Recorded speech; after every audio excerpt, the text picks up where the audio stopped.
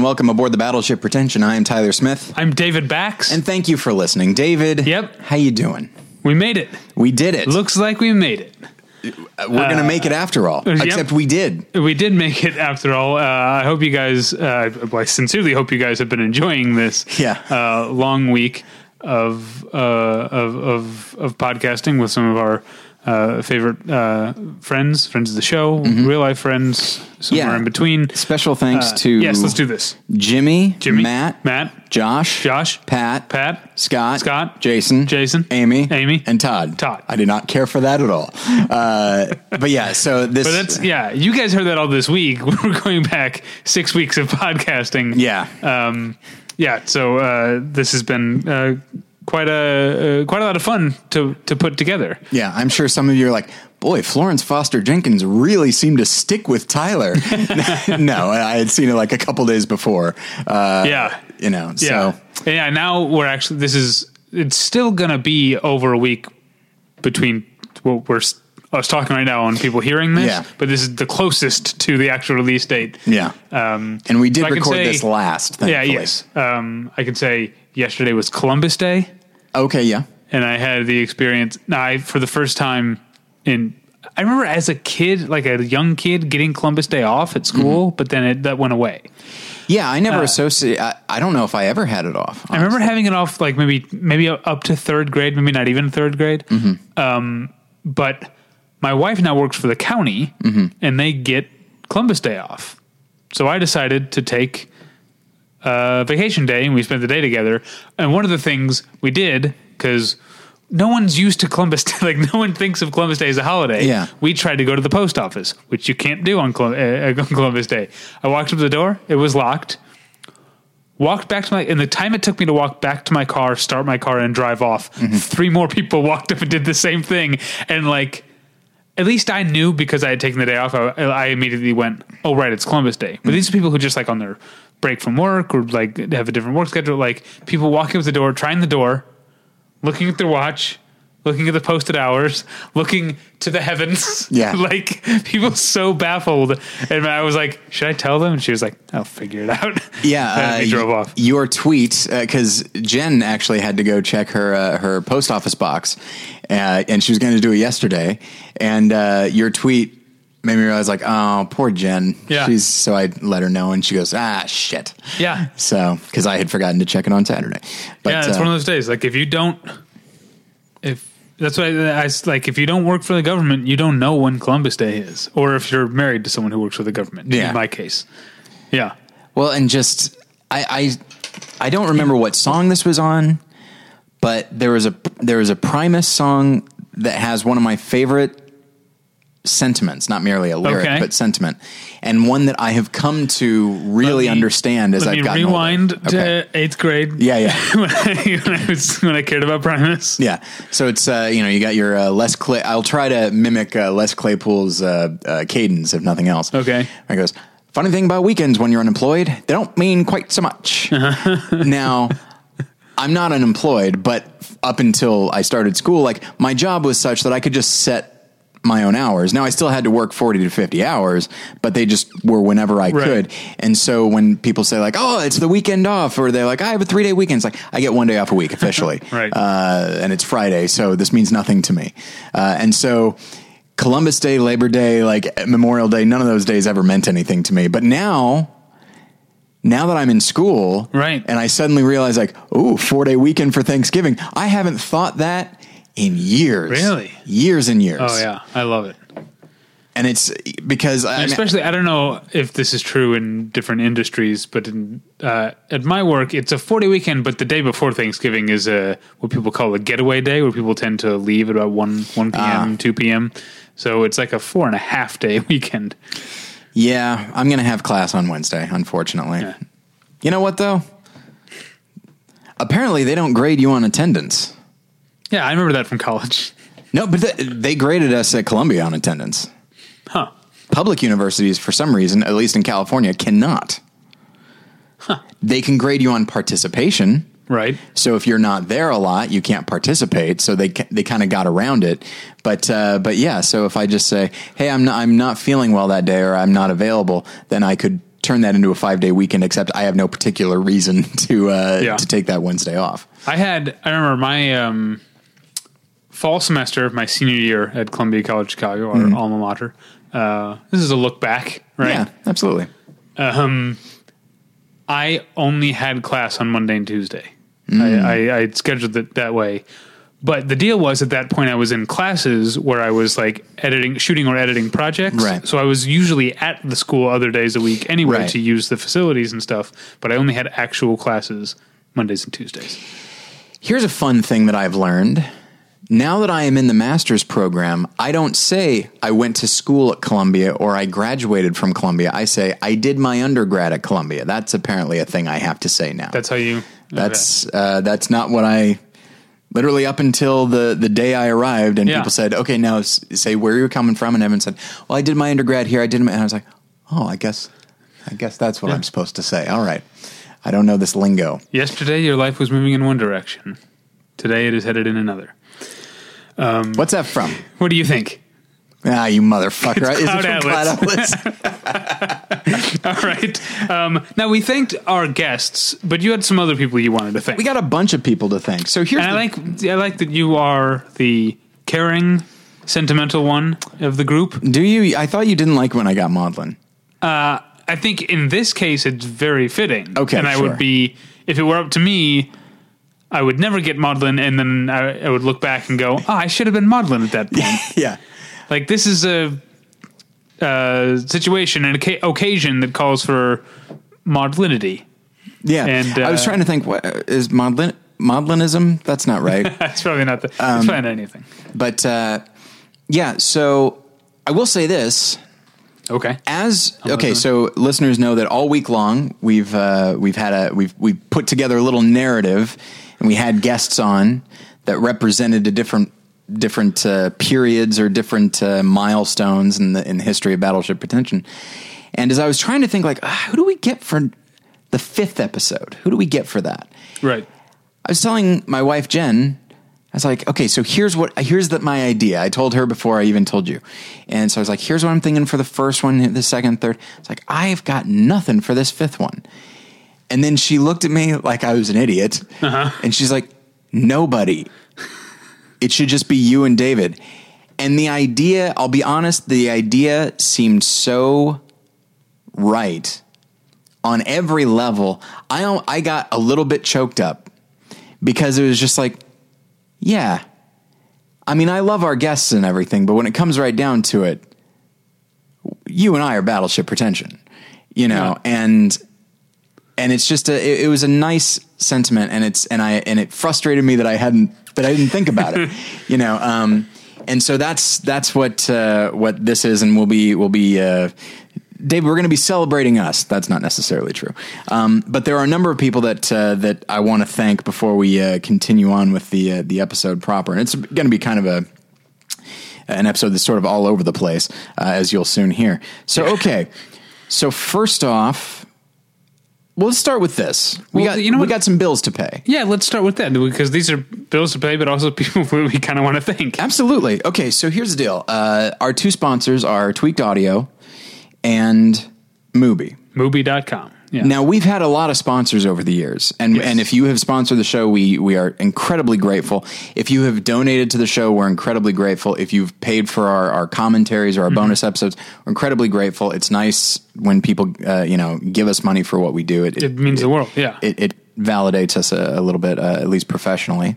It's how we're able to say we're semi-professional film critics. Yeah, exactly. But I will say that Tweaked was our first sponsor.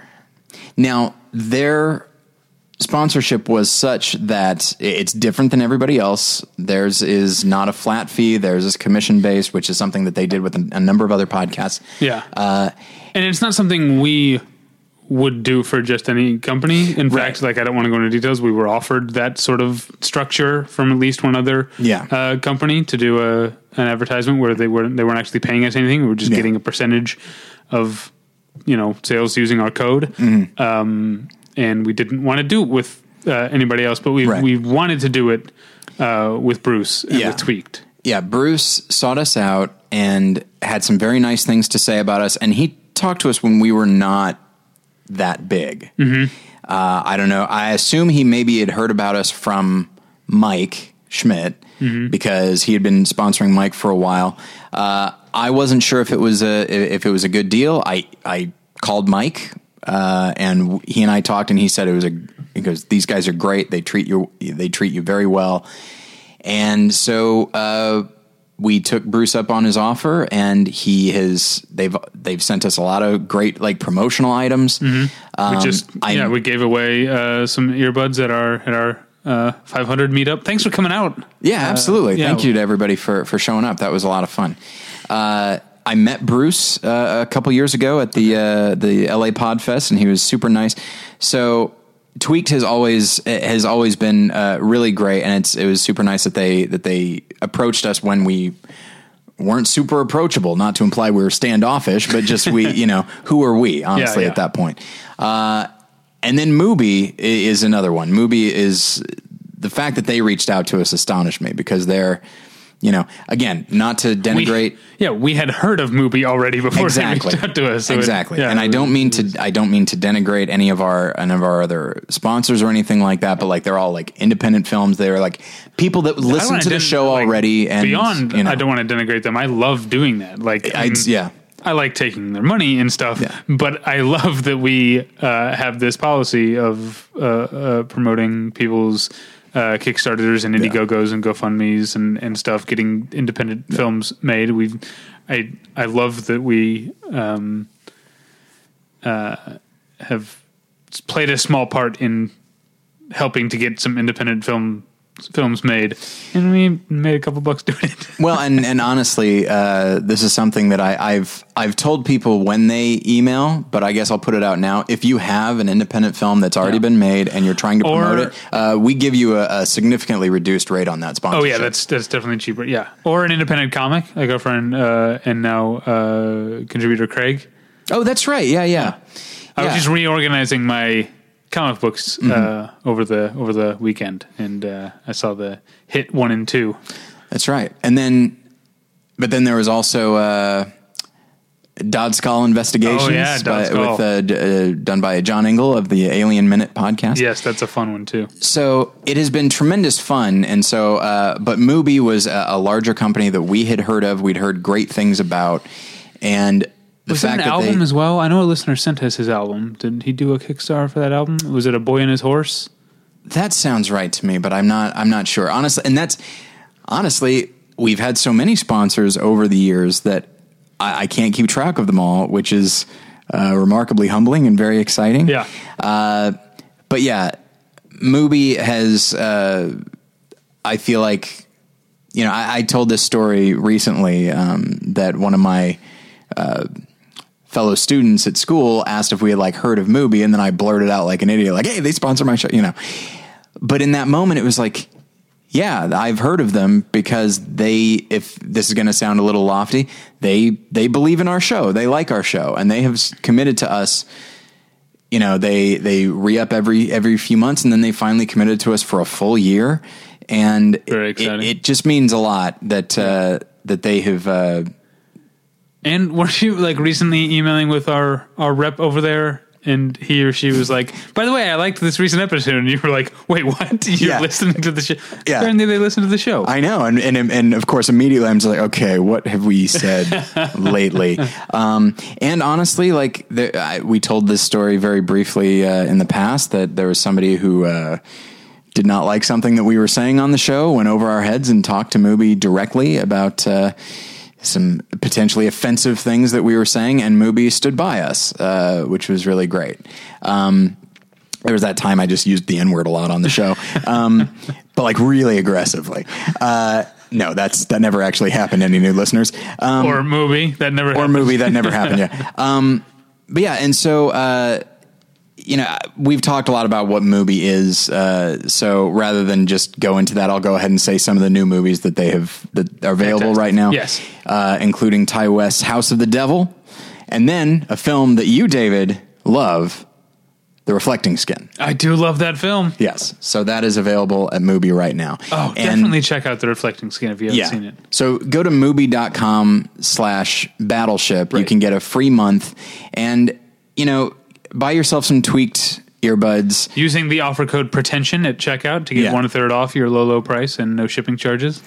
That's tweaked audio. Yeah, it's hard not to go into the thing, but like. But I just realized we hadn't given out the offer code. Yeah. It's pretension. So Mubi/Battleship, tweaked audio, offer code pretension. Put those together, you got Battleship Pretension. Yeah. But yeah, so It's like a metaphor. So take advantage of these products, because these guys have been nice enough to stick with us through a long time, and it means a lot. Okay, it's time to commit. 2024 is the year for prioritizing yourself. Begin your new smile journey with Byte, and you could start seeing results in just 2 to 3 weeks. Just order your at-home impression kit today for only $14.95 at Byte.com. Byte clear liners are doctor-directed and delivered to your door. Treatment costs thousands less than braces, plus they offer financing options, accept eligible insurance, and you could pay with your HSA, FSA. Get 80% off your impression kit when you use code WONDERY at Byte.com. That's BYTE.com. Start your confidence journey today with Byte. And who are some of the other friends? Okay, so I want to go through now. A number of people have written for us over the years, so I want to. Some people have contributed like 1 article or 2 articles here and there. I hate to say it, but I kind of put them off to the side. I wanted to like stick to regular contributors, even if they don't contribute anymore, but they were a big part of our writing staff for a while. Aaron Pinkston, Alexander Miller, Chase Beck, Craig Schrader, Daniel Bergamini, Daryl Tufts, David Wester, Dane Linford, Ian Brill, Jack Fleischer, James T. Sheridan, Jason Eakin, Josh Long, Kyle Anderson, Matt Warren, Patrick Felton, Rita Cannon, Rudy Obias, Sarah Brinks, Scott Nye, and West Anthony. So thank you to all of you for continuing to contribute to the show and make the website what it is. I'm very proud of our website, and I'm very proud of the content that we put out. And while I'd say 65% of the articles are written by you, you're going with the unconventional first name alphabetization. Yeah, sorry, it's how it popped. There's up. Also Kate. I don't want to go into saying her last name because there are issues there, unfortunately. That's why I didn't include her, because I wasn't sure what to say. Thank you to you. Thank you to Kate. You know who you are. Yeah, and then I wanted to say thank you for the people behind the following podcast. What the fuck are you watching? The Sequel Cast, the Auteur Cast, Hey Watch This, the Classic Horror Cast, Double Feature, I Do Movies Badly, and Musical Notation. So thank you to everybody. And not all of these are available anymore, but they helped make the fleet what it is. And then lastly, I wanted to thank people that just sort of helped us throughout the years. Pilar Alessandra, who let us use her studio at first. We paid for it, and then she just let us use it when we recorded with guests who were not comfortable coming to my home. There were a couple of years there. She moved since, but there were a couple of years there where I just had keys to that studio. I think officially I still do. So trusting. Well, I'm sure they've been changed by now. Maybe. I don't know if you've seen that place isn't her studio anymore. No, I know. She's moved. It's I think it's like a dentist office or something. Oh, is it? I thought it was like a dog obedience school. Oh, it might be that, actually, now that I think about it. Maybe it's a dog dentist. That's not that crazy, actually, for Los Angeles. A big champion of ours early on was Dave Chen at Slash Film. Yes, thank you, Dave. I wanted to also mention the guys, too numerous to mention, but the people at Art 19 have been hosting us for a while, and they have been very nice and very accommodating. Not merely with Battleship Pretension, but they also have they host a number of shows, including Worth Playing For, More Than One Lesson, and The Fear of God. So I've got 4 podcasts there, and they've been super awesome about it. These guys wrote about us early on, Colin Marshall and Ian Brill, who's gone on to be on the show and that sort of thing. But these guys wrote about Battleship Pretension a lot and helped raised our numbers.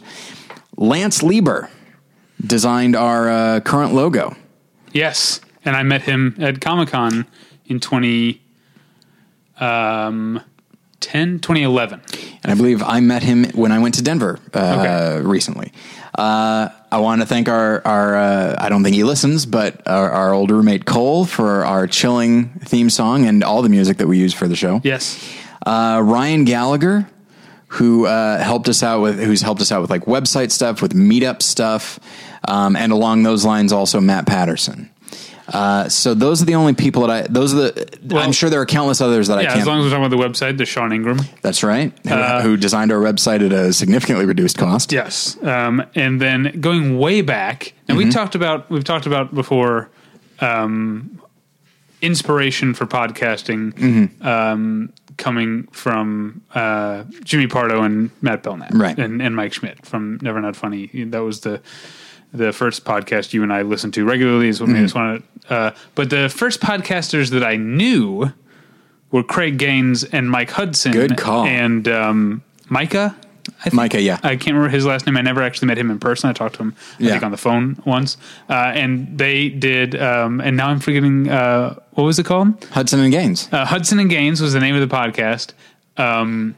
It's so funny. Ian wrote about that one as well, I think, over at Pod Thoughts. And they were people, I talked to them, all three of them, before we started a podcast, just sort of about the ins and outs of recording and posting a podcast every week. And this is back at the time before, sites like Libsyn didn't exist. Yeah. Like we had to buy an RSS writing software because I tried to teach myself how to write an RSS feed and fashion it into like an XML or whatever. And I couldn't do it at the time. Weirdly, through my current job, I could probably actually do it now. Oh, look at you! If I had to, but it is tedious. And then we had to download an FTP client to upload. These sites like Libsyn that do it, and what, Podbean, is that one still around even? Sounds right. Podomatic is still there. Is it? I think so. They do everything for you. Those didn't exist back then, so it was definitely through the help of people like Mike and Craig and Micah that we started doing that.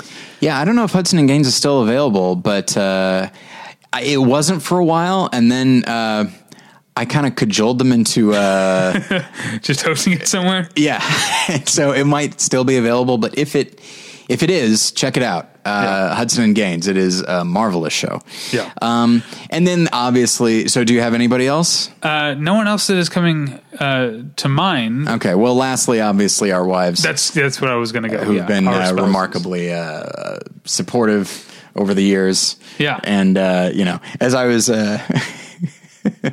as I was talking to Jen about this episode and like the various people I was going to thank, she's like, don't forget us. I said, you're already on the list. She goes, oh, that's nice. Yeah. Don't worry. We weren't going to forget you now. Yeah. Because, it touches me that my wife, because here's the difference between me and you in social situations, apart from the podcast. You are very comfortable bringing up the podcast and telling people about it. Whereas up to a point. Okay. I never mention it to anyone ever, unless I'm already at an event, like if I'm at some sort of thing that I got invited to as a member of the press or whatever, like then that's what I'm there for. But like in my regular life, I don't. But my wife will be a booster and be like, he's also a film critic and he does this podcast and it's always very touching, even though it might be a little, I might feel a little embarrassed in the moment. It actually means a lot to me that she thinks of me as a film critic and wants to tell people that. And let me ask you this, and this is about your level of comfort, so feel free to cut it out if you want. The person who bought us our very first soundboard was your ex-girlfriend. Is that true? Yeah. Why would she do that? I don't know. It was like a birthday present. Like, so that was nice of her. Yes. As far as boosters, Yeah. Thank you. Up to a point. Yeah.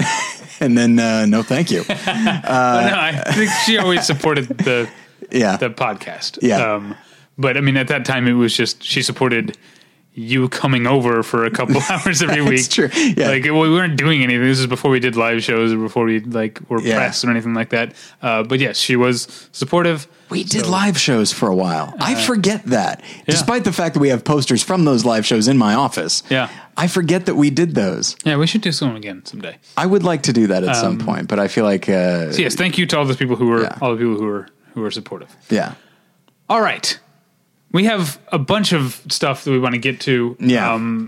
Clips and stuff from people left us voicemails and they suggested some clips, and we have a handful of funny stuff to get to.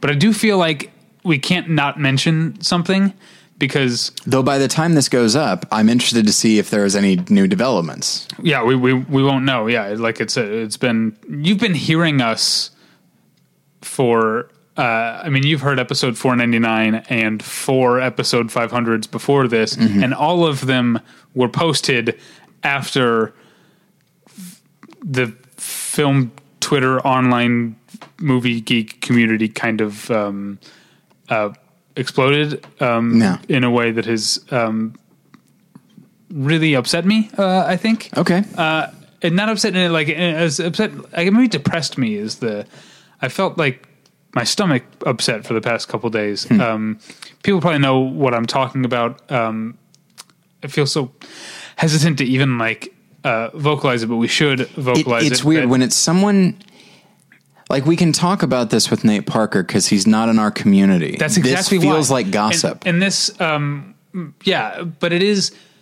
This is why it's the exact same feeling that I have when I read about Nate Parker or whatever, but it's magnified because it's in our community and it's my Twitter feed, which is where I interact with outside of real life. It's where I interact with most people, is on the Twitter feed. Like, I feel like I'm so much closer to it because of it being in the community. It's so in my feed. And of course we're talking about what happened with former Birth Movies Death editor Devin Faraci, who is a past guest on this podcast. He's still an abstraction to me, though, because I wasn't here. Yeah, you weren't on that episode. He came on with it was him and Amy Nicholson, and he was accused of sexual assault over the past weekend, and I don't know what I don't want to sound like I'm parsing words, but he did not deny it and then asked forgiveness for it. And again, we don't know what's happened since then, but this is so on our mind right now, because I think I'm not here to stand in judgment of Devin. I mean, to a certain extent, what he did, I mean, in his own words, was vile. And I think what's upset me so much is just seeing the reaction to it, which a lot of people, including people that I like and I'm friends with, have been saying, shame on any prominent online critic who's not speaking out against this, because I think a lot of his friends kind of waited a couple days to react to see what was going to happen. I think that was completely astute and wise of them. But what I've mostly seen that has really upset me. Okay. There's been a lot of sort of dancing on the grave of Devin Faraci. Okay. And I think what that forgets, I understand you don't like the guy. I know he's done a lot of stuff that has made a lot of people not like him. Yeah. But when you're talking about, thank God his career is over, whatever's happening, thank God it's come to light. You're talking about this incident as if it's something that happened to Devin. You're forgetting the fact that there is an actual victim here. This happened to someone else, and this is someone.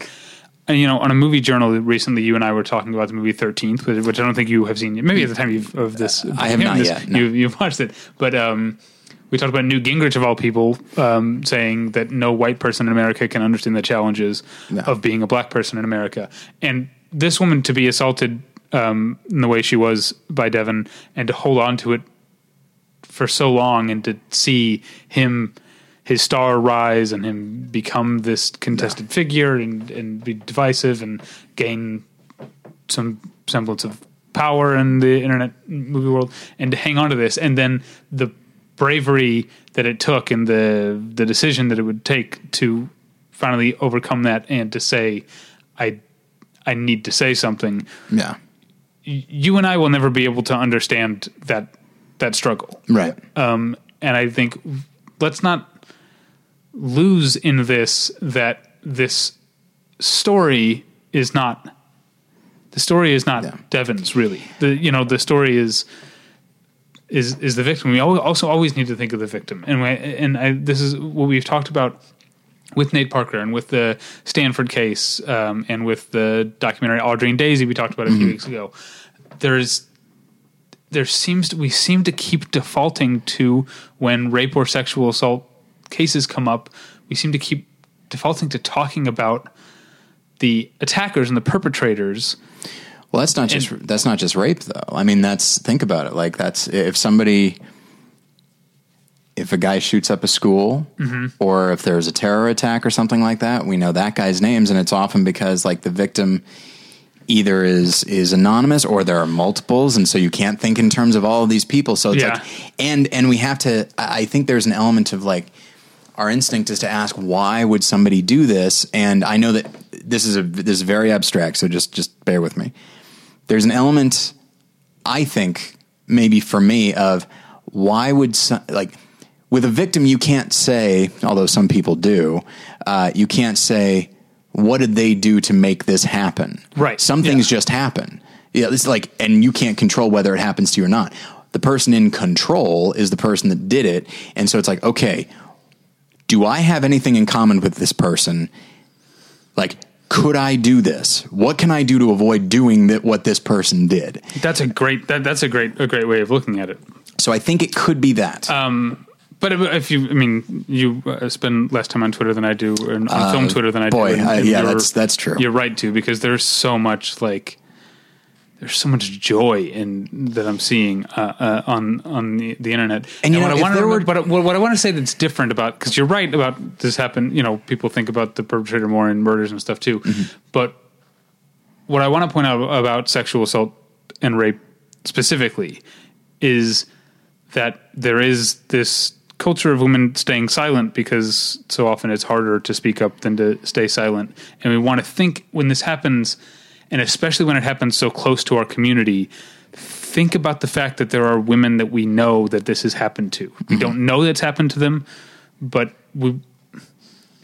I've warned, and I don't want to sound like, again, I'm not standing like over the corpse of Devon's career or whatever. Like, I don't want to sound like I'm doing that. I don't want to sound like I'm gloating, but I talked recently about my nervousness around crowing too much about being a feminist or describing myself as an ally. Yeah. Because sometimes those are the guys you got to watch out for. Like sometimes there's a compensation there or whatever it is.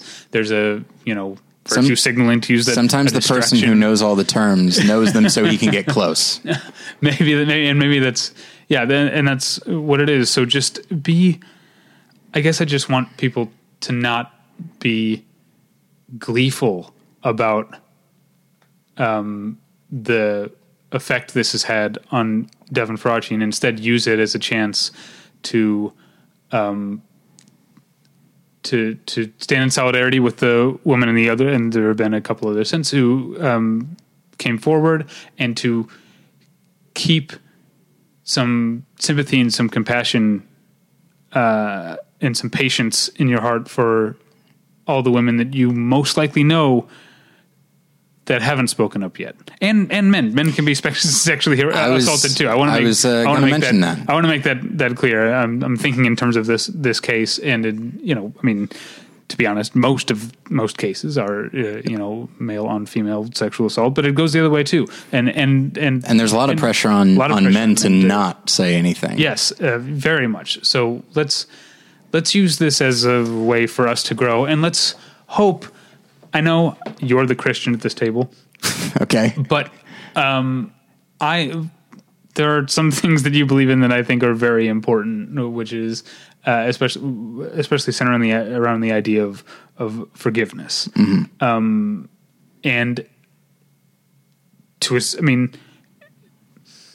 let's hope that Devin can learn from this as well, and Right. people like him who have used their positions of power or just their greater physical strength as men to assault and degrade and humiliate women. Let's hope that they can learn. Let's understand that it's not our place to judge him. It's also only to a certain extent our place to forgive him should he want forgiveness, or should he not want forgiveness. I would say the Christian idea would be to forgive him whether or not he wants forgiveness. I agree. Right? Not 7 times or 70 times, but 70 times 7. Watch out. I mean it when I say it's one of my favorite parts of Christianity. I love it.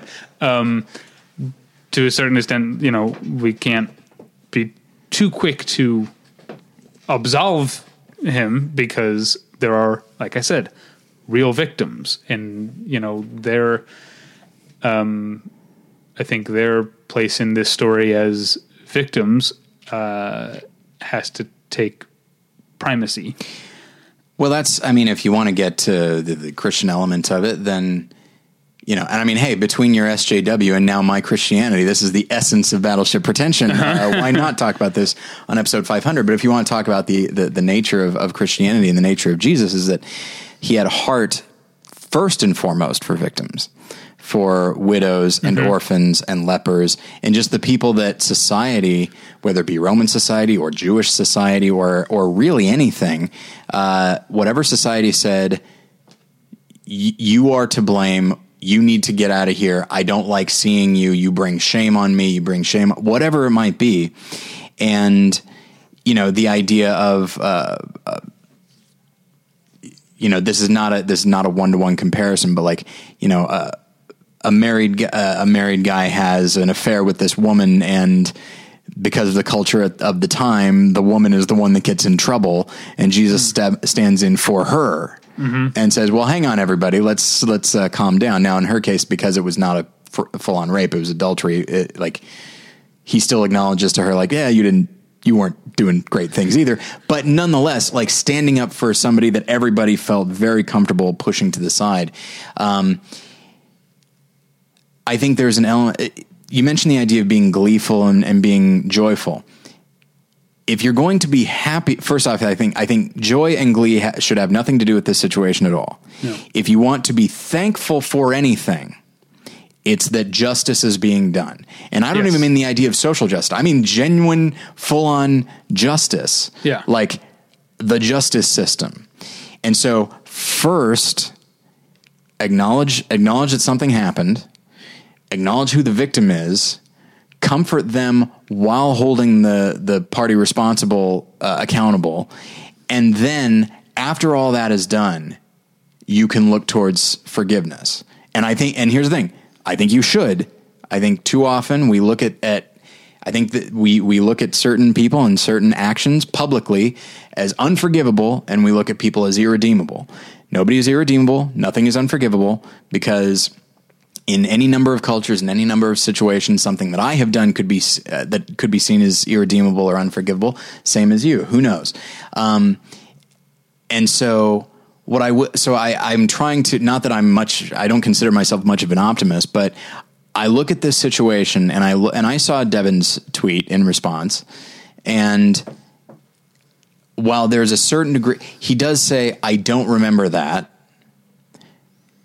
which I believe. It's entirely possible that he was drunk when this happened. Not that excuses it. No, it doesn't excuse it. But what I will say, he didn't say, I don't know what you're talking about. He didn't say that never happened. He acknowledged it could have happened and apologized. Not that means he should be forgiven, but at this point, good for him for saying, yeah, this entirely, this step in the right direction. You got to take the good where you can, in a situation like this. And I don't know. And so that's the thing, being gleeful.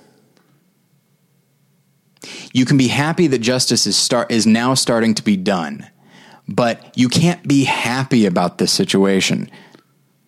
It'd be better if this hadn't happened in the first place.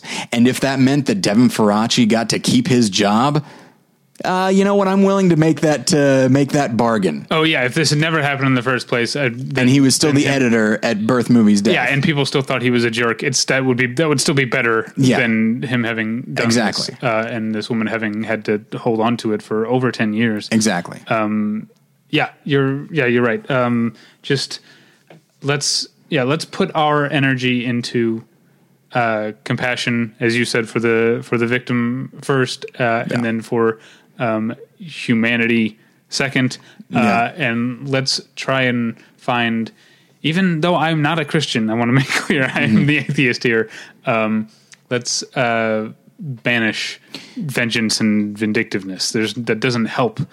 Doesn't help us because I mean, we were talking last week about the idea of prison reform, and I think a big part of prison reform practically has to first come from a paradigm shift philosophically. If you view these people as they made their bed, now they have to lie in it, they are irredeemable, they are unforgivable. If you look at it that way, why wouldn't we treat them like animals? Right. But if you actually view them as human beings who made horrible mistakes, and the mistakes can never be undone, and they do need to pay some kind of penalty for that, so be it. But they are still human beings, and there is still good in them. If you want to look at it like that, then that is the only way that practical reform can be made. But first, there needs to be a shift in how we look at these people, because they are still people. But first and foremost, there needs to be justice, and there needs to be a cost, and there needs to be a price paid by these people, and by Devin and all of these other people. But yeah, after that, there needs to be an acknowledgement that either the price has been paid, or that not that nobody's perfect. That's too much. That's too dismissive. But that anybody can do anything at any time. Yeah, we have to keep some room and some hope that people can change and grow and learn and become better people, or else what the fuck is any of this for? What are we talking for? What are we intellectualizing anything for? What are we creating or consuming art for if there's no hope? Yeah. All right, let's get into episode 500. Like we already said, it's been, by the time you're hearing this, it's been a week and a half. This conversation might not apply at all. We might have found out things that completely contradict it. But for the past 2 days, a day and a half, 2 days at this point, it's really been consuming me, and I'm really glad that we got a chance to talk it out. Mm-hmm. And that's what we do here. Sure. On this show. We talk mostly about movies, but a little bit about a lot of other things. Sometimes you get this is very specifically not even in the world of movies, but this is in the world of film podcasters and bloggers. I mean, that's us. And then, to look back, to tie it back into the idea of our history and our growth, like this is something we're not, as much a part of the world as some of our friends who have been on the show or that we've met through this hour, but that has increasingly become our community. Yeah. We went from sort of blithely not realizing this community existed. Yeah. When we started, I think we'd heard of Ain't It Cool? Yeah. But we had no idea there was this whole community out there, and then we found ourselves brushing up against it and being somewhat accepted by it over the years. So you're right. This is important, I think, to us. Let's get into it, shall we? Indeed. I can't go all of episode 500 without saying let's get into it, shall we? Do you think there are any episodes, numbered episodes, where I don't say it? I forgot? I have no doubt that there is, but here's the thing. Okay. I was recently listening to episode 1. I'm sorry for you. I am also sorry for me. And did we do a lot of forced laughing at our own jokes? Was there a lot of that? It wasn't forced. That's the thing. Oh, we really the jokes weren't funny, but it was it's a nervous laughter. I've been on podcasts where they say what advice would you give other podcasters? And I think I've said number 1, you're not that funny. Yeah. And that applies to me. It applies to you. It applies to anybody that's not a comedian, but is still cracking a joke. By all means, I'll laugh at your jokes. You'll laugh at mine. It's fun. But there is a very specific type of laughter that's a combination of nervous laughter, space filling, and just flop sweat. No question about it. We're talking about ourselves here. Oh, yeah. But yeah, it is a lot of maybe if we seem like we're having a really good time, it'll seem like a more fun show. So that's what we did a lot. And then you just grow out of it as you become more comfortable behind the mic, and you'll actually hear because we'll be playing some clips that are early clips, and you'll actually hear, boy, notably different cadence for you and me. Well, let's get I guess let's get into the first one. Cat's out of the bag. Yeah, we're gonna start with a voicemail from Ian Scott Todd, whom you have met. Yeah, he and I went to Denny's a while ago, and it was a lot of fun. Novel. Yeah. Hey, first off, he is, I believe, one of only a handful of listeners I've gone to Denny's with, but I've gone to dinner with a number of others, not always Denny's. Okay. If it's going to be a late night, it has to be Denny's. Sure. That's the beauty of Denny's. All right. Well, we're going to hear Ian share some memories, and then we're going to hear immediately after that a clip that he mentions. Hi, Tyler and David. This is Ian Scott Todd, one of your loyal listeners in Boston, and congratulations on 500 episodes. That's fantastic. I have been a listener for a long time, and I'll tell you a story that will give you an idea of just how long I've been listening to your show. When I first started listening, I was living in a small town in southeastern Ohio, which is where I was getting my master's degree at the time. And it was the lead up to the 2008 presidential election. And the reason I remember this is because living in Ohio, which was a hotly contested battleground state in the election, Joe Biden, vice presidential hopeful Joe Biden, was coming to town to stump for Barack Obama. And so I remember distinctly getting up early one morning to go to this rally where Joe Biden was going to be speaking. And I remember I had just discovered Battleship Pretension. I listened to one episode prior to that point, which I think was the episode about movies that you really liked, but that you could never watch a second time, something like that. And I remember I listened to that and liked that. And so I downloaded your episode about movies that are so bad they're good. And I remember putting this on my iPod and taking this with me to this rally because I knew I was going to be waiting around for a while and wanted something to listen to. And I have distinct memories of laughing out loud, hearing you guys talk in that episode about the movie Teen Witch. Even though I had never seen Teen Witch, I still have not seen Teen Witch. And I happen to know exactly this is in episode 38. And I still have this episode on my computer. It's right around the 37-minute mark, somewhere around there. And I remember really being amused with David's description of the rap battle that happens between one of the female characters in the movie and, as he put it, the white guy in the pork pie hat and the vest with no shirt underneath who stands outside the school rapping, which I thought was just so funny. And also I really enjoyed both of you guys going on to talk about the character of the little brother. And I remember both of you had very funny impersonations of this actor and his apparently very memorable acting style. So from that point on, I was completely hooked on your show, and I've been a listener ever since. I've corresponded with you guys over the years over email about different things. You guys have given me a couple of shout outs on your show, which I've really enjoyed. And I had the opportunity to actually meet up with Tyler earlier this year when I was in California for a couple of days, which was also really great. So thank you guys for all of your everything you've put into the show over the last however many years it's been. And here's to 500 more episodes. So thanks, guys. And one of my favorites, again, this is not a movie that I saw when I was a child because I'm not a girl. I guess a lot of girls who grew up in the 80s saw this movie. I was introduced to it more recently by my girlfriend, Teen Witch. Oh my gosh. Teen Witch, which was, of course, the female answer to Teen Wolf. Yeah, well, now I have to see Teen Wolf again because my memory is that movie's awesome.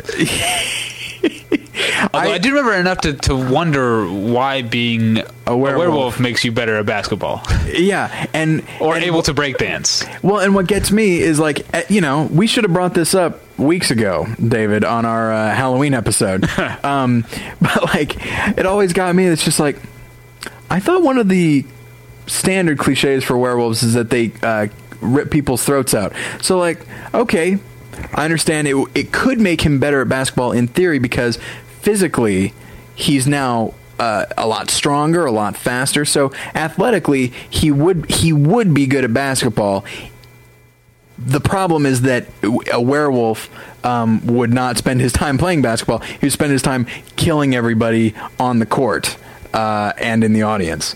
And so, but that's enough. That's Teen Wolf. There's another one. But Teen Witch, David, you brought it up. This is your baby. I'll let you run with it. Well, I don't even know where to start. I mean, it's an awesome movie. It is off the charts awesome.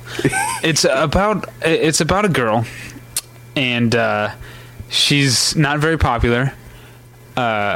She is, however, more attractive than her other unpopular friend, which is a staple of the genre. Of course, you've always got to have a completely sexless friend. Yeah. But as it turns out, this friend, she's got herself a little crush too. She's got a crush on the the white guy with the pork pie and the vest with no shirt under it, who raps really poorly. And he and his friends just hang out by their locker or by their car on the side of a suburban street with no one else around, making up raps to songs with their shitty boombox. And having rap wars, if I'm not mistaken, because at some point, doesn't he go back and forth with a woman and they would say... with this girl, her friend. With her friend, yeah. What happens is she can't muster up the courage to go talk to this... ridiculous blowhard that she thinks is cute. So our gal, the Teen Witch, she fingers her amulet. I don't know how you say it, and it glows, and suddenly her friend is imbued with the power to rap, and it is an unbelievably skillful the way these words tumble out of her mouth. It's along the lines of I'm hot and you're not. And if you want to get with me, I'll give you one shot.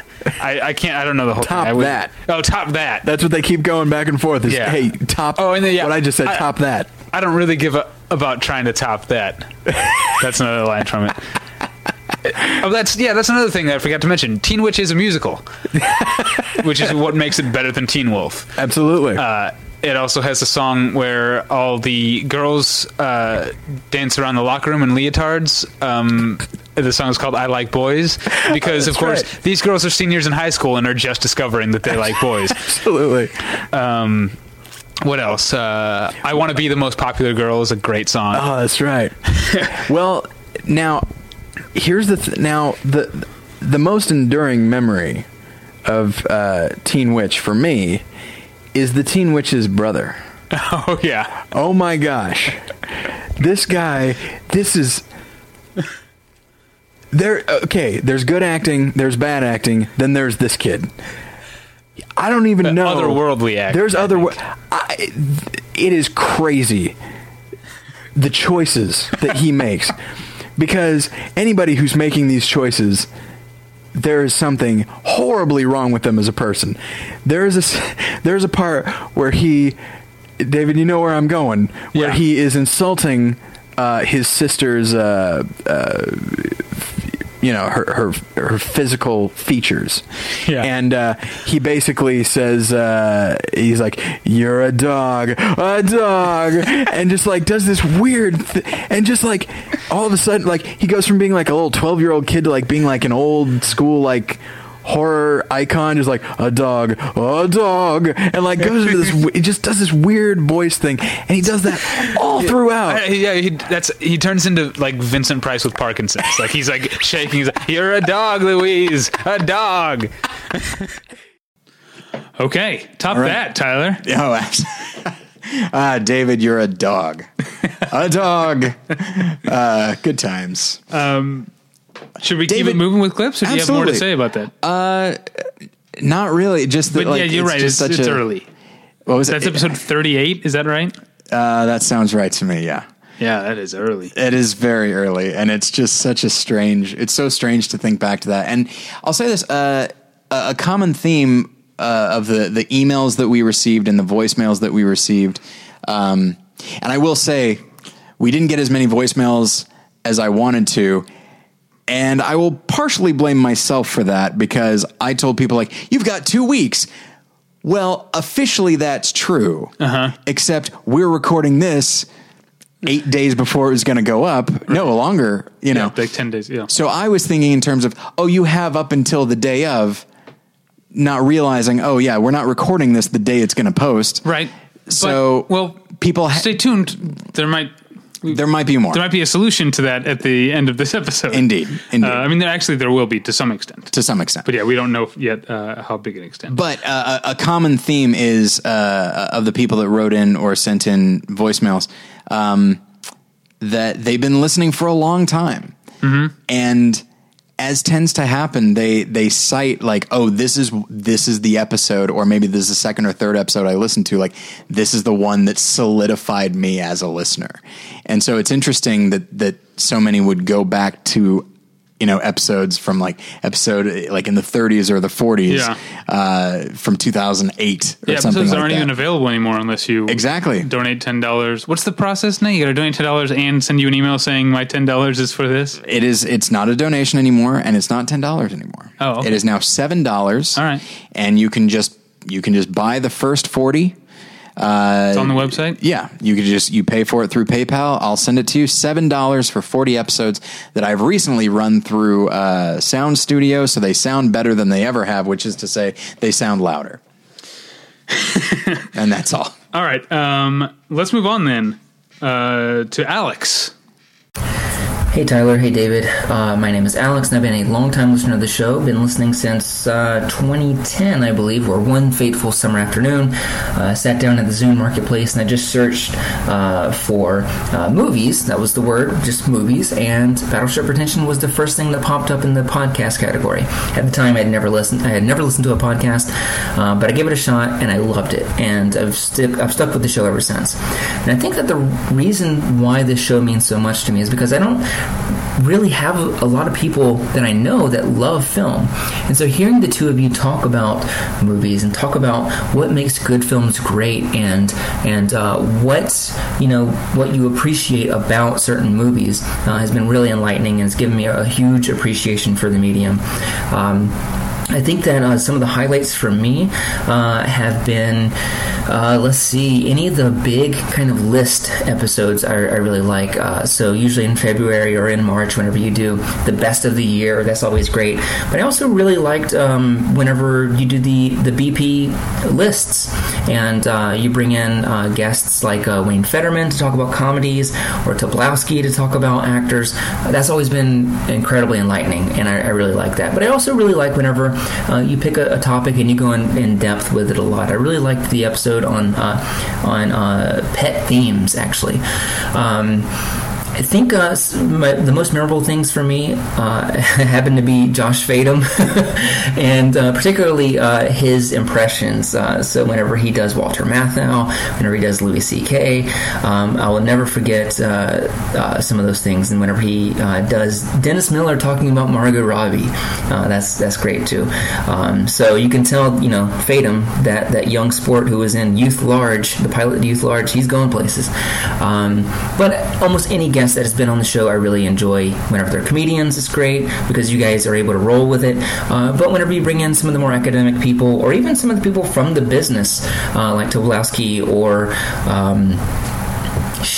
who's the guy that the Pan's Labyrinth guy, Doug Jones, whenever you bring them on, or Fred Malamet, always very insightful, very, very interesting. Another favorite thing, how could I forget, is Shadowfax. Keep it up, guys. Thank you so much for the years, and here's to another 500 weeks. Bye. I have a feeling, my theory is that audiences don't give a shit that Margot Robbie is a hot girl. I don't know what you mean. You don't know what I mean? Every time Margot Robbie is in something, it's like the trailer is saying, and she's there. Look how hot she is, guys. It's like your intelligence is being insulted every time she comes on screen. And then The Big Short, when they do that thing of like, I know it's kind of getting a little confusing. So just for you guys, a little something extra. We get Margot Robbie in a bubble bath going to tell you what it's about. I do think they're overestimating how many people know who she is. Or care that she's hot. It's like she also looks like, she's a good-looking girl, but it's like she's like hot from 1993 hot. You know what I'm saying? And it's like this is like a very pandering idea of like a hot chick. By that, but I do think that idea is dated in that we talked about in a fairly early episode of Battleship Pretension how there aren't really stars anymore like there used to be. Yeah. And I guess in an age but marketing likes to think that there are sometimes, and then the audiences don't show up. And that's like Chris Hemsworth. Way of thinking. Like if I want to see a young woman who looks like Margot Robbie scantily clad, it's not going to take any effort at all. I can get on my phone and look at pictures. So that idea of just putting the sexy chick in the personality in the of Margot Robbie is not like the. But that's it. I like Margot Robbie. Even with the star thing, they can pair that hotness with the persona or personality. But like her, it's just kind of like there's no. Like the same with the trailer for the Whiskey Foxtrot Tango movie, the Tina Fey movie, and it's like she's walking around, and then all of a sudden, oh wow. Here I am talking to Margot Robbie. By the way, you're gorgeous. Oh, yes, darling, I know. Here, you're an 8. At home, you'd be a 2. You know what I'm talking about? I didn't see the trailer, so I don't know. You don't watch the trailer. Someone watched the trailer. You know what I'm saying? Yeah. Don't you feel like your intelligence is being insulted every time? And same with the Suicide Squad trailer. It's like she plays like kooky, and then there's a big gratuitous shot of her bending over and showing her rectum. That was pretty hot, but I've got I have something of a rectum fetish. But if I were Margot Robbie, I'd be, and I understand that like it's still fairly early in her career. Like this is maybe a thing that she feels like, all right, I guess I have to do this, have to play along. But at the same time, if I were her, I'd be offended because she's actually a pretty good actress. I have no doubt that she'll be good as Harley Quinn, but. I don't love Harley Quinn as a character, but I think she would do. These actors have to do this bullshit so they can make real movies. Is it a Harley Quinn thing that Harley Quinn shows a rectum? Not particularly. Oh yeah, she's not a highly sexualized character. Well, she is in the trailer because it's Margot Robbie, guys. Can you believe as initially envisioned, she is not. But I think there are a lot of audiences. I know you love that Margot Robbie. Get on in the theater. That's when Dennis Miller did all the VO for trailer. Look, babe, Margot Robbie, babe. What am I, Margot Robbie over here? So, scantily clad Margot Robbie. That's what we think about Independence Day 2. Okay, that's a much more recent clip. Indeed, yes. That's from just this past summer. Yeah, that was Josh, right? Josh talking about. Yeah, didn't you just hear it? Yeah. Oh, right. Yes. Sorry. Don't let him know. We're not actually listening to these. But I love that. I love that email from Alex. Because speaking of people who have been listening for a long time, Alex found us through the Zune Marketplace. Yeah, I know. Yeah, that's we've outlasted certain technologies. Yeah, that's fun. And and I also like when Alex goes, shit. That was fun. When you think about it, here's another fun thing. When we first started recording, and I still remember, it was episode 13. That was my last day working at Blockbuster. Oh. Not only have we outlasted Blockbuster, we've outlasted an entire industry. Yeah, that's true. Which was... Cinephile's still hanging in there. Yeah, there's a couple. Yeah. But at the same time... Vidiots is still around? Vidiots is still around? I think so. Really? I thought that one was done. Pretty sure it's still around. Rocket Video is gone. Yeah, that one's gone. But yeah, when you think about it, just movie watching over the course of these 500 weeks has changed. Not only are video stores gone, but honestly, like Netflix as a disc service, it still exists, but it's all about streaming now. Yeah. And I don't know that I don't think that I'm trying to think if that has had an impact on the way we relate to listeners or the way we watch movies. I don't think it really has. I don't know. I think we actually talked about that a little bit with Todd and Amy yesterday about like recommending movies and keeping in mind like the ease or not ease of that's true. people seeing those movies. All right, now we have a clip that's actually some of you, this might be the first time you're ever hearing it because it's from one of our commentaries. That's right. Who sent this in again? Didn't you have the... I think this was... Oh, shoot. You had one job here. I think this is also Alex. I think this was his email. Oh, okay. Yes, that's right. Alex sent a follow-up email in which he mentioned some clips, and we wanted to play this. Yeah. This is us with Paul Goebel and Mike Schmidt during our Halloween commentary from a little over a year ago. Yeah. Halloween as in the movie Halloween. Yes. Yeah, it was our slasher film commentary, and this was the third one, I guess. It was third after Psycho and Texas Chainsaw Massacre. Yeah. And the Texas Chain Saw Massacre. And this is Goebel talking about Laurie Strode's dad. All right, now this is bullshit. There's a giant dude standing down the street with a mask on. Say something. Don't just go, that's odd. And don't just, when he ducks back behind the hedge, don't be like, he's gone now. But they exist in a universe where they haven't seen these films. So to them, they're just like, who's that freaky gardener dude? And she's going to go say something. And she's going to make an arrest, a citizen's arrest. Hey, you creep. Nope, gone. I like how she bangs the hedge like that's going to He faded in like Homer Simpson, man. He's But see, she doesn't, they don't, again, he's a block away. He's not a threat, really. And she's a little freaked out by the station wagon coming around. But as she should be. Right. But she sees the dude, but it's broad daylight on a city. Oh, and I guess anything's going to happen. It is Halloween, too, so it's not so weird. Guys wearing a mask. So that's what happens. All right. I don't know. I'd tell my dad, at least, Mr. Strode, of Strode Realty. I'd tell him he's a big man in town. Nobody messes with the Strode family. I could have you out of this neighborhood in a minute. You kidding me? You see that sign? What's it say? Strode Realty. What's it say on my name badge here? Strode Realty. That's me. I'm John Strode. Not you. The Strode family built Haddonfield.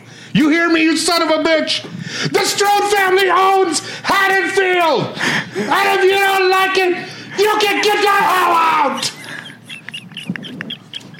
Now, who's this guy? He's actually from the Haddon family. He's got a few words to say. Oh, really? When the Strode family took over from the Haddons, that's what happened. They forced them out. That's Bill Smith of the Smiths Grove Smiths. There's like 8 families in this. So that guy's the sheriff. They didn't make it clear, but he smokes a pipe. Oh, he boy. Must be the sheriff. I was not expecting this little one-act play of yours. That's what you get when you book the king. Just wait. Okay. All right. Sorry for the audio distortion. Well, we had not we should have anticipated that it was going to get loud once Goebel grabbed a mic. Yeah. But Yeah. Well, let's keep on going then. To give your ears a rest, we'll go to a soft-spoken voicemail from a listener we've known online for quite some time now. Hey guys, I haven't prepared anything, so I'm just gonna wing it. My name is Franco, and I'm Disco Paco on Twitter. Just wanted to say that you guys are great, and I've been listening to you since like 2008 or 2009, around the Sidney Lumet episode, and also the one that you had with Frank Conniff, I think, the Mystery Science Theater 3000 guy.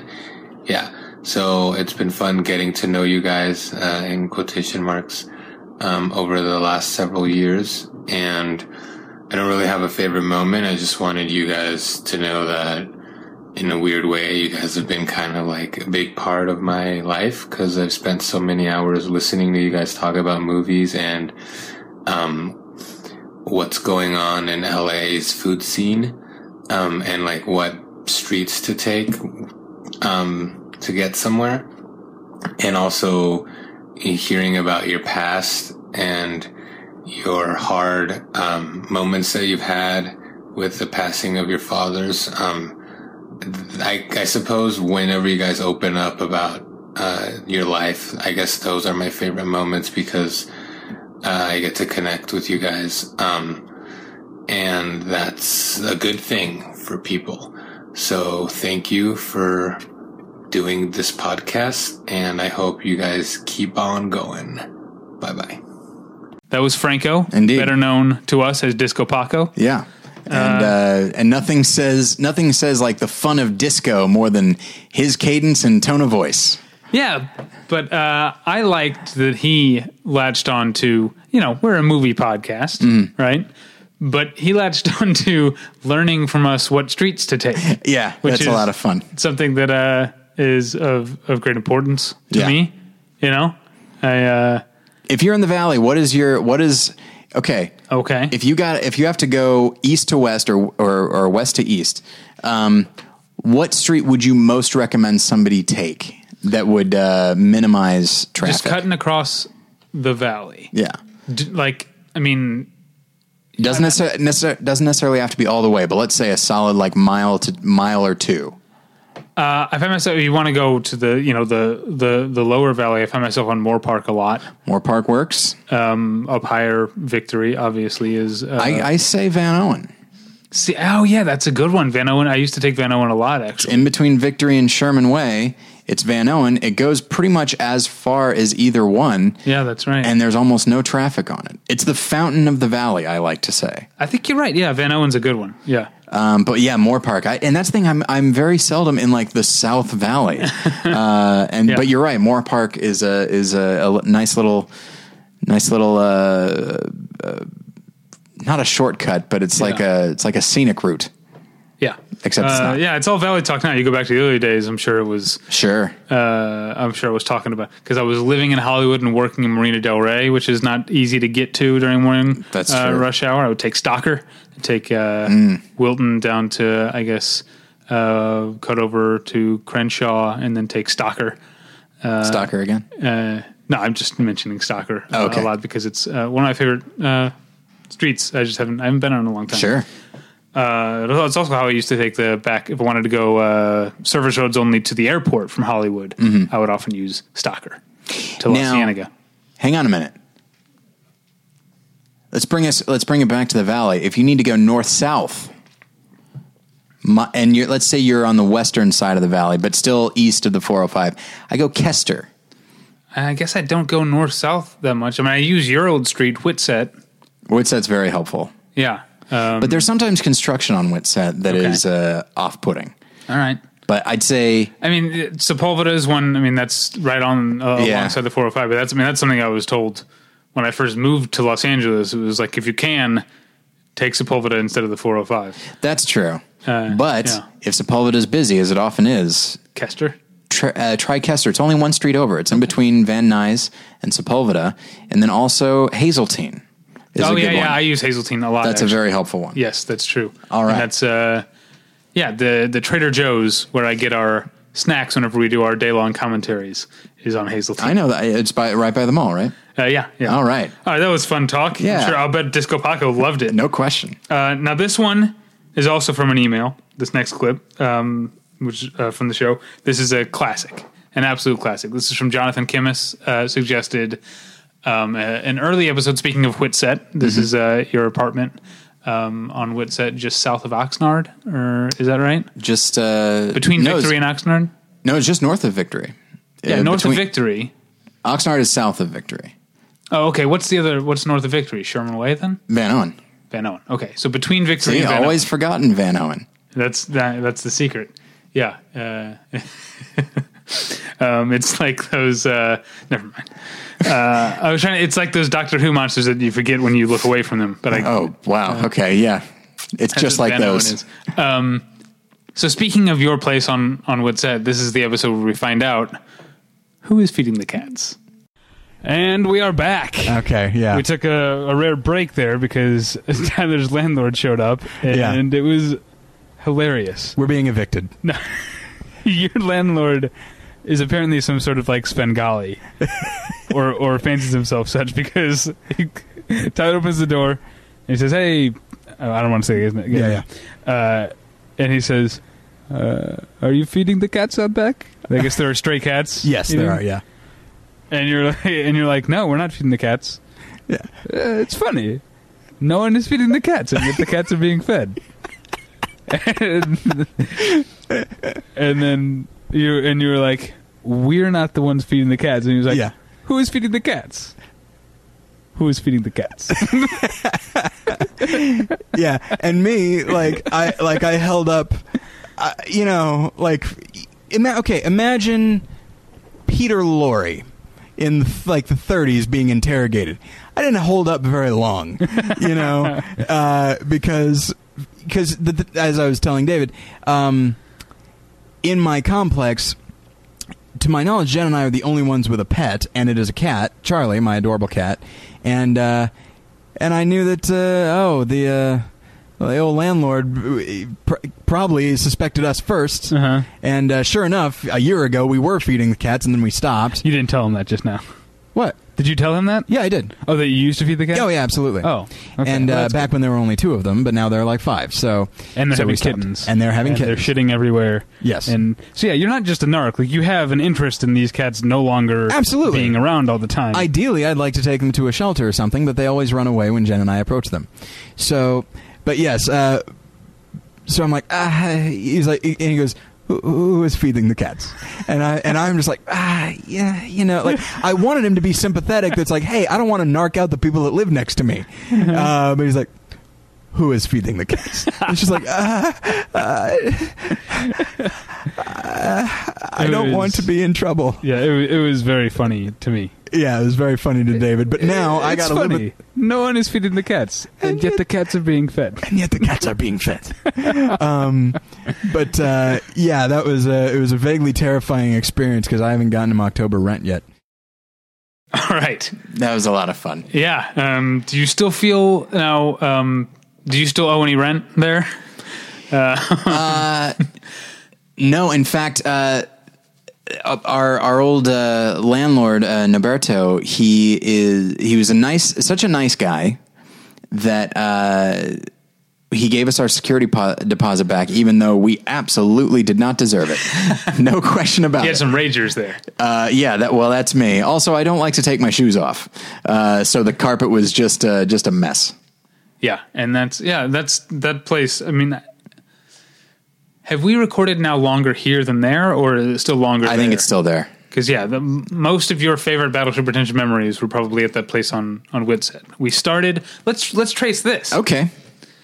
We started in my apartment on Canyon, not the Canon with the accent that's in Beverly Hills. Right. Not fancy. Yeah. On Canyon Drive in Hollywood, just That's right. south of Franklin, practically around the corner from the UCB Theater on Franklin. We tried once to record at my place, but forgot to set GarageBand right, and it cut off after 30 minutes. I don't remember that at all. It happened once. Okay, so that's where we started out. Eventually, we moved to your place. Though we did 1 or 2 at my place on Fountain. But I only lived there for a few months. Yes, but then we also did a handful, like maybe just 1 or 2. We did quite a number at yours on Fountain. Okay. But then we only did 1 or 2 at your studio apartment on Van Ness. On Van Ness, yeah. Van Ness, just north of Melrose, across the street from Paramount Pictures. Right. But then, we moved to the weirdest my block place. in Hollywood, by the way. It's an odd, It's 2 very blocks strange. from Melrose to Santa Monica, with Lemon Grove in the middle. Mm-hmm. But really only the 1/2 block, like the southeastern block, has homes on it. Mm-hmm. The southwestern block is the wall of Paramount Studios. Mm-hmm. North of that is the cemetery, Yeah. And across from the cemetery is a school. So that means after business hours, there's no people on 3/4 of that 2 blocks, which is why I saw more people.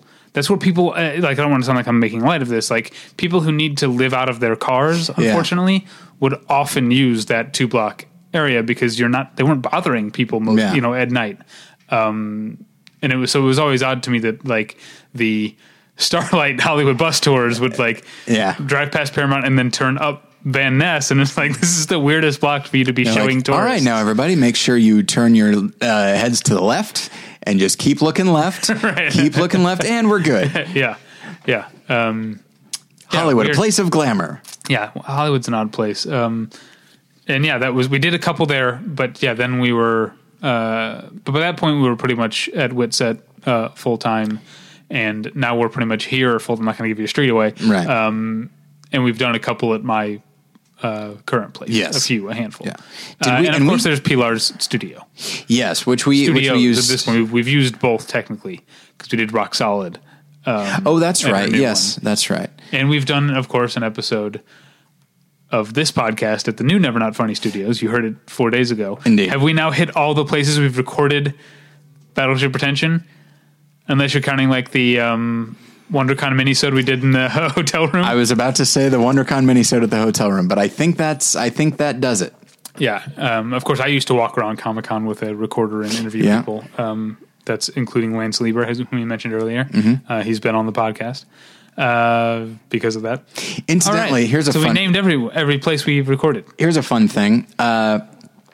This is over at More Than One Lesson, and it's not even... I don't think it's even been posted yet as of this recording, but just a heads up. On, I believe, the 28th of October... So I'm host to a podcast called The Fear of God, hosted by Reed Lackey, who's one of my co-hosts over at More Than One Lesson.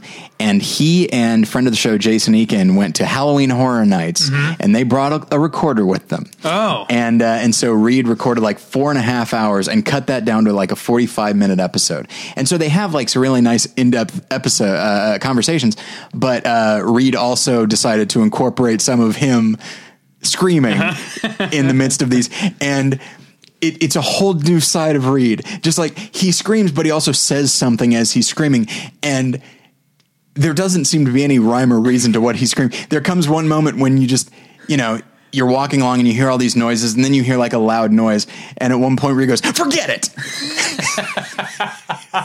It's delightful. Oh, so stay tuned for that. That'll be October 28th at morethanonelesson.com. Let's get into one that's a little more emotional, a little really touching. Yeah. This is from our friend Jake. Hey, Tyler and David. This is Jake Thomas, your man from Marvel, just sending you this voice message to say congratulations on 500 episodes. That is really exceptional and incredible. They've been great. I have listened to all of them. I didn't start from the very beginning, but I was there in the first year, and listening to you guys sort of grow and develop as podcasters has been great, and has also really made me feel like I've gotten to know you guys a little bit, which I'm sure a lot of your listeners appreciate as well, which is sort of the crux of this. I don't have any particular episode or moment that I was really thinking about. But I really appreciate the way that you guys, like a lot of the great film critics and commentators, have brought a lot of yourselves to the show. And I was thinking in particular about David. I remember hearing about your breakup with your previous girlfriend when it happened, and then hearing the story about your new relationship that eventually led into you getting married, and being sort of there through it and hearing about it through the podcast was incredible and was very meaningful, I think. And the same thing, Tyler, your talk about your marriage and your religion and your politics has never been overbearing, as much as I know that you've worried about that. I certainly have never felt that way. I've always appreciated it, particularly as someone who, my father was a minister. I look at movies very religiously, as you do as well, so I've very much appreciated that angle of the show and yourself as well. It's really been great listening to you guys. I am actually recording this from Virginia. I am out of my New York City habitat.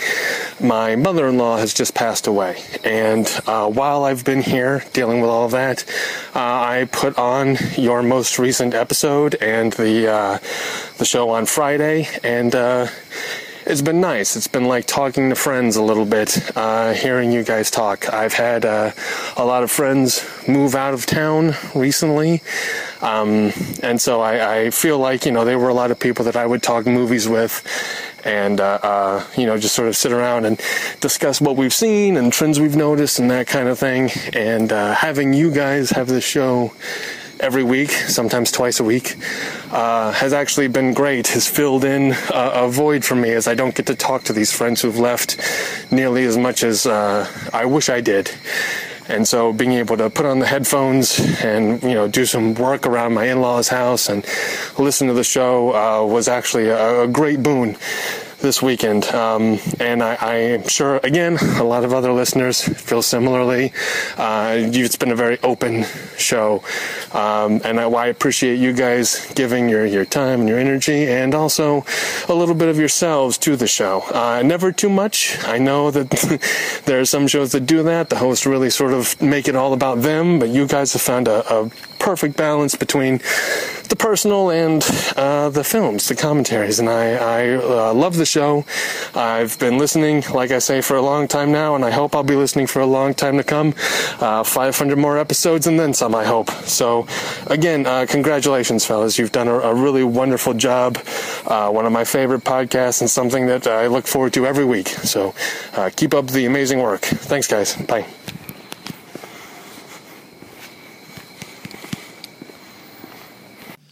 Okay, I said that was from our friend Jake. We don't actually know him in person. Right. He's a friend of the podcast as a listener for years. He's, as he said, he works for Marvel. Yeah. And that was very, very touching. Our hearts go out to Jake and his family at the passing of his mother-in-law. And he couldn't have found a more appropriate, sort of soothing place to record with those crickets. I know. It was like a white noise machine, except with a guy saying sad stuff over it.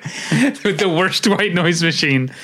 And I will say that some of these voicemails do mimic something that I have heard other people say in the past when I've gone out to dinner with them or something like that, which is they don't really have anybody to talk movies with.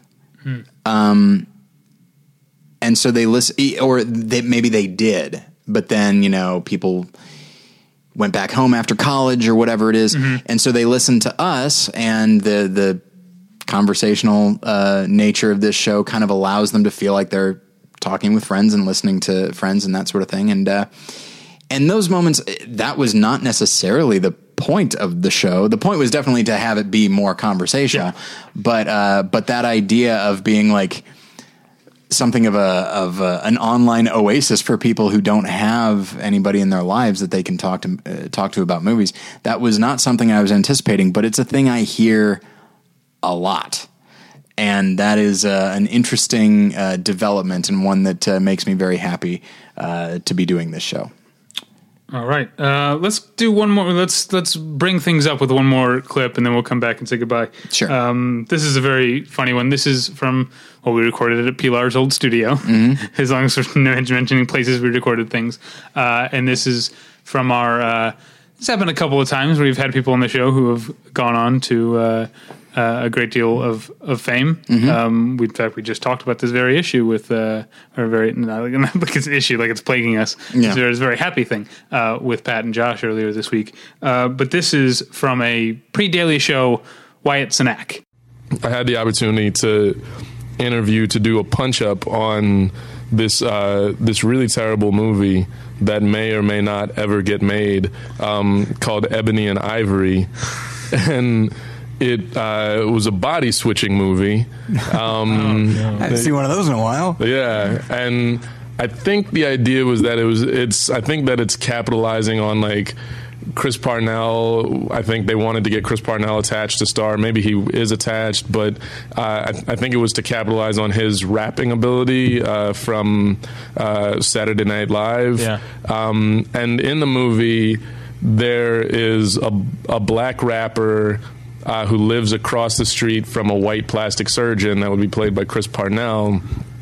And they both can't stand each other, but they have the same housekeeper who is a magical Mexican housekeeper, which is something that's a theme that they put in the movie, that all Mexican housekeepers have magic powers, apparently, but somehow not the magic powers, so they get themselves out of the house cleaning game. I would magic myself up a better job. But so she sees that that they have so many similarities, but they can't get past their racial differences, so they switch bodies, and so now the rapper is in Chris Parnell's body, and the white plastic surgeon is in the rapper's body, and hilarity ensues. But it's weird because reading it, like I had to read it and then come up with like whatever my thought would be for like rewriting it. And the movie, I mean, the script is god awful. Like by the end of the movie, the final scene of the movie is a bus pulling up, and like there's this neighborhood, and a Jewish guy, like a Jewish Hasidic Jew, is yelling at his neighbor who's Muslim, because the neighbor's dog shit on his yard, and they're like yelling at each other, and then a bus pulls up, and our same Mexican maid, magical lady, gets off the bus and sees them both, and then looks at the camera knowingly, like it says it in the stage direction, looks knowingly at the camera as if to say sequel. So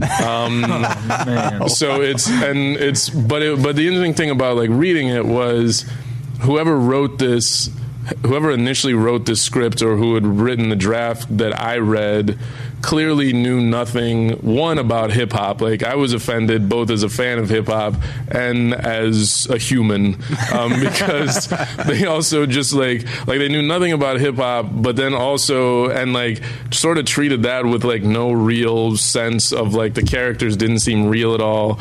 But then the whole thing was just kind of, like, like they never really got into the reality of if a black person and a white person really did switch bodies, like what that would be like. It just was like, let's take every stereotype we can about like race and just sort of funnel it through this movie, but every stereotype we're gonna take are just the ones that like bother me, the white writer who wrote this. like one of the early scenes, like when they switch bodies, is like the black guy now in Chris Parnell's body like wakes up and like goes to the bathroom and looks at himself in the mirror and has like a freak out moment, and it's just like, holy shit, I'm white. And then he's like checking his body, and then he like looks and he like opens his pants and he just looks down and he's like, damn.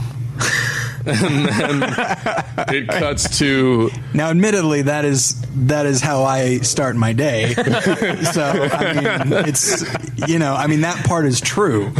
So, I mean...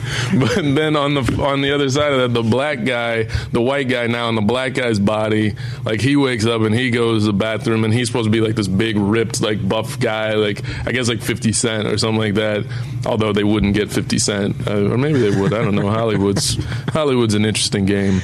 But like he like checks himself out in the mirror and he's like feeling his pecs and like, holy shit, I'm ripped. And then like he opens his pants and looks down, and then I think like the stage direction said something of like looks down disappointed, and like it was like disappointed that the stereotype isn't true. And like the stage direction of this movie was literally just like one angry guy just like, I hate this stereotype about black people because my dick is bigger than any black guy I ever met. Fuck you. Now, what I want to see is the version of this movie where the housekeeper gets a job at the penitentiary and then mixes up the Bloods and Crips with the Aryan Brotherhood. The Latin Kings also. Yeah. The one thing though, I did it made me think about like just that whole idea of like body switching that I was thinking about, which is like if you were to switch bodies. And like the one guy, like he switches bodies and he's like, damn, look at my new giant white dick or whatever. But like, let's say he's stuck in that body for a while. If he masturbates, does that make him gay? Because it's not really his body anymore. Yeah. Like, does that? I throw that out there as a question. BattleshipPretension@hotmail.com, listeners. Yeah. We'll give it to you.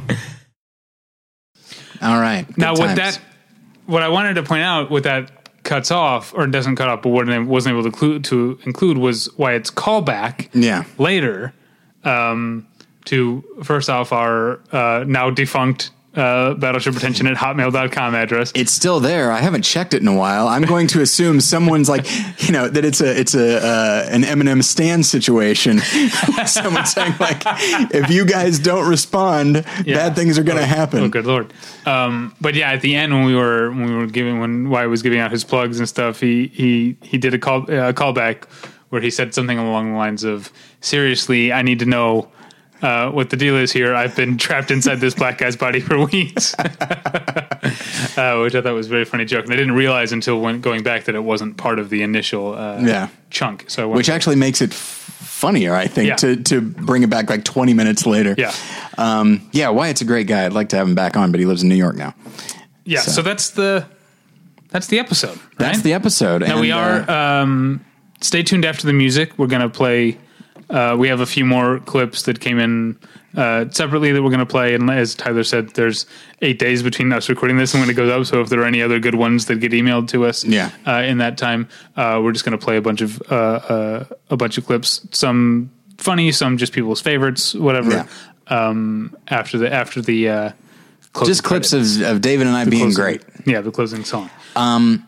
So, do you have any more Marlinity to fit in? Just one, a little bit. Good. And we commented on this, I think with Jason and Scott, but I wanted to reiterate it that there are days when either one or both of us do not feel like doing this. But the fact of doing it, like when we're in the middle of it,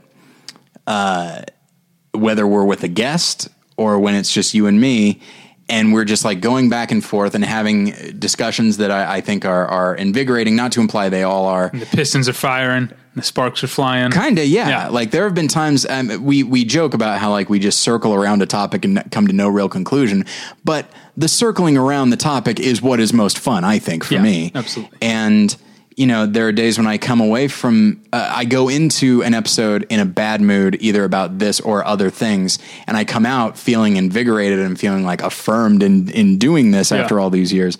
And, and what I will say is that, as I believe it was Jake mentioned, I personally have had some ups and downs over the years, and over this past year, I've had a few successes that I've told you guys about, like with school and all that. Mm-hmm. And then a couple of sad moments that I have not told anybody about, and except you. And that is a very sad thing, and it's frustrating, but at the same time, Battleship Pretension has been a consistent positive in my life. I mean, there are people that they say 500. Wow, that's amazing. How do you keep doing that? How can you stick with it for that long? It's like, cause it's great. Cause like podcasting has like been like one of the most rewarding things, if not aside from, being married, it's like the most rewarding thing I've ever done. I did win Best Actor State of Missouri, but beyond that, but that was a long time ago. I'm only now starting to come down off that high. Uh-huh. But yeah, and so the show itself is what keeps me coming back to the show, and that like it is a consistent positive force in my life, and it has not only has it allowed me to hang out with you once a week, and even though we make jokes that we only see each other when we do the show, I see you more than I see a number of my other friends. And I talk with you for hours at a time, which is more than I do with my other friends, you know? And so that is very important to me. And then I've made a number of friends through the show, you know? I mean, that list of contributors are almost all people that started as listeners. And now some of them are people that are very important to me. And some of them. Well, I mean, like some of them, I know them only as writers. And then some of them, you know, were part of my Bible study for a while. You know, it's a very, very different levels of engagement there, but it's, I don't know. I cannot overstate how amazing Battleship Pretension has been for me, professionally, personally, and I'll go ahead and say spiritually. That's, you know, as much as we might thank our contributors, obviously I should thank you, David, and the listeners. You know, honestly, if we topped out at like 100 listeners, I can't guarantee we'd keep doing this. Yeah, but there are thousands of people we've never met that listen to us. Yeah. For whatever reason. Not only would we not. Yes, I agree. I wouldn't do it without them listening, but I also wouldn't do it without you. Yeah. When I've tried, it's usually gone poorly. You occasionally take time off. Yeah, sorry about that. And I'm, you know, no offense to the guests we've had, I'm just not as on my game on my own. And there have been times when you take it off, and then all I do is just make Mike Siegel see movies he doesn't want to see, right. and just force him to come on. Yeah, or talk about the Oscars. Yeah, that's not development. But yeah, it's 500 episodes is like crazy to think, but when you realize that obviously we've done more than that, but we're talking about 500 weeks. Yeah. 500 weeks. Are you shitting me? That's insane. Do you know how many days that is? Sure. We should probably be able to do it in our, it's like 3,500 days, right? Am I right? I don't know. Sure. Yes, 3,500 days. 35. That makes sense. Yeah. Okay. Look, I'm going back to school for film, not for math. All right. So, this has been great. Yeah. And like I said, we'll say goodbye. You'll hear some of Cole's wonderful chilling music, Mm-hmm. and then stay tuned for some more clips. Thank you sincerely for 3,500 days for listening. We'll get you next time. Bye. Bye.